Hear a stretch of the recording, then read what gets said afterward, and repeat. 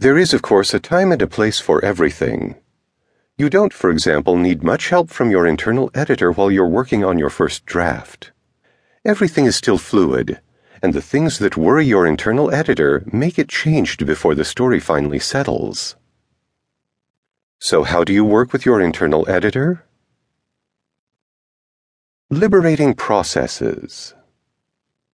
Remember, your inner editor is all about the details. The best way to keep your inner editor happy is to keep it busy with detail-oriented tasks like: make a map of where the story takes place. Create calendars and timelines of events critical to the story. Keep notes about character decisions. Study similar books to see what works and what doesn't. More generally, having a process helps calm your inner editor. If you work systematically, it's much easier to convince your inner editor you'll come back and correct the details that may be amiss in the early drafts.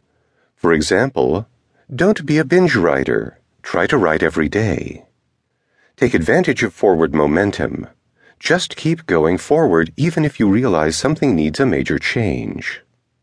Don't worry about getting the writing perfect. Worry about getting your story on paper. There will be plenty of time with subsequent drafts to polish the text. First drafts should be written chronologically. And when you finish, let your first draft season for a month or so. Read it straight through to the end to get a gut feeling for the pacing.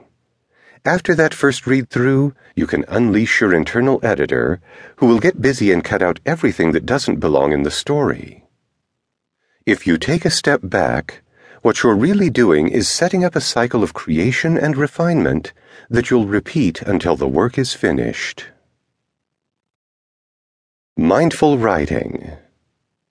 Scott Livingston said, "Poetry is intentional brevity." You have a responsibility as a writer to produce purposeful prose, narratives crafted with intent that give the reader a well-prepared experience. There's no place in writing for pool hall bravado, that is, claiming you intended the balls to go wherever they went. Flow is the state where you're so fully immersed in the process that you stop worrying and simply do. It's a frictionless balance between right brain vision and left brain detail. The synthesis of flow and purpose is mindful writing. Like the Zen practice of mindfulness, which is to pay attention in a particular way, on purpose, in the present moment, and non-judgmentally, when you're mindful of your writing, you're both aware and not aware of what you're doing. You see the story and hear the voices of the characters. At the same time, you're capturing what you see in specific and intentionally chosen words.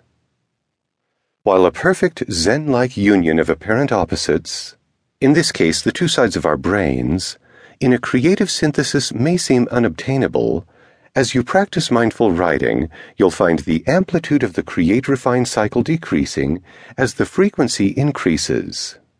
In other words, you'll become consistently creative and produce higher quality work. Our study of creativity and the creative life continues in Chapter 2 by clarifying the distinction between an idea and the expression of that idea, and shows how creativity is primarily about the latter. In Chapter 3, we expand on the notion that creativity is only meaningful in context. Ideas provide creative fuel. Chapter 4 explores ways to generate and collect ideas, and Chapter 5 looks at how the raw material of a collection of ideas can be organized into a whole greater than the sum of its parts. We turn to a series of observations inspired by Austin Kleon on the creative life in Chapter 6. Sustainable creativity requires discipline. Chapter 7 describes simple and creative ways to improve your discipline. In Chapter 8, we face the uncomfortable truth that creativity is hard work, and look at how you can step up to the challenge. Chapter 9 suggests a number of techniques for organizing your affairs in order to clear time and space in which to exercise your creativity. Finally, Chapters 10 and 11 examine repeatability and the subtle problem of staying creative over the long term.